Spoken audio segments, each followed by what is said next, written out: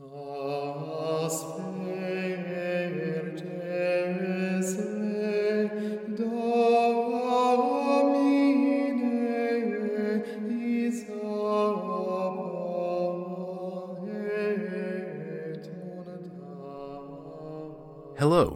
and welcome to Lenten Meditations by St. Thomas Aquinas.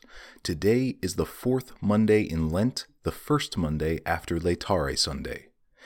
Today, St. Thomas reflects that Christ, by his passion, merited to be exalted.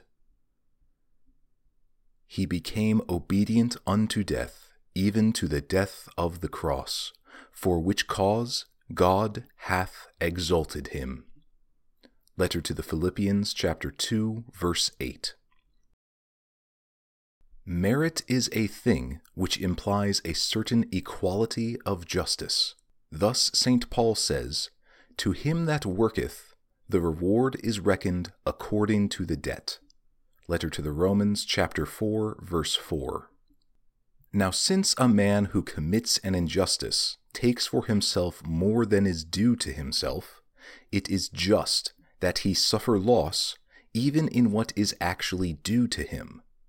If a man steals 1 sheep, he shall give back 4, as it is said in Holy Scripture, in the book of Exodus, chapter 22, verse 1.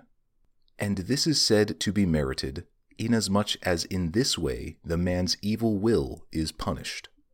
In the same way, the man who acts with such justice that he takes less than what is due to him, merits that more shall be generously superadded to what he has, as a kind of reward for his just will. So, for instance, the Gospel tells us, "He that humbleth himself shall be exalted." The Gospel of Luke, chapter 14, verse 11. Now, in his passion, Christ humbled himself below his dignity in 4 respects. First, in respect of his passion and death, things he did not owe to undergo. Second, in respect to places, for his body was placed in a grave, and his soul in hell. Third, in respect to the confusion and shame he endured. Fourth, in respect to his being delivered over to human authority, as he himself said to Pilate, "Thou shouldst not have any power against me, unless it were given thee from above." The Gospel of John, chapter 19, verse 11.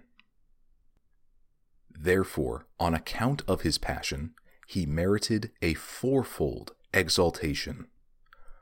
First, a glorious resurrection. It is said in the Psalm 138, verse 1, "Thou hast known my sitting down, that is, the humiliation of my passion, and my rising up."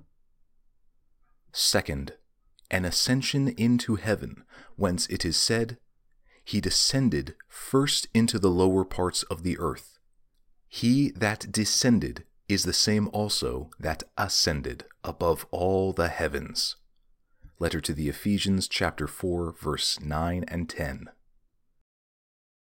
Third, to be seated at the right hand of the Father, with his divinity made manifest. Isaiah says, "He shall be exalted and extolled, and shall be exceeding high. As many as have been astonished at thee, so shall his visage be inglorious among men." And St. Paul says, "He became obedient unto death, even to the death of the cross. For which cause God hath exalted him, and hath given him a name which is above all names." Letter to the Philippians, chapter 2, verse 8 and 9. That is to say, he shall be named God by all, and all shall pay him reverence as God. And this is why St. Paul adds that in the name of Jesus every knee shall bow, of those that are in heaven, on earth, and under the earth. Philippians chapter 2, verse 10. Fourth, a power of judgment. For it is said, Thy cause hath been judged as that of the wicked. Cause and judgment thou shalt recover. The Book of Job, chapter 36, verse 17.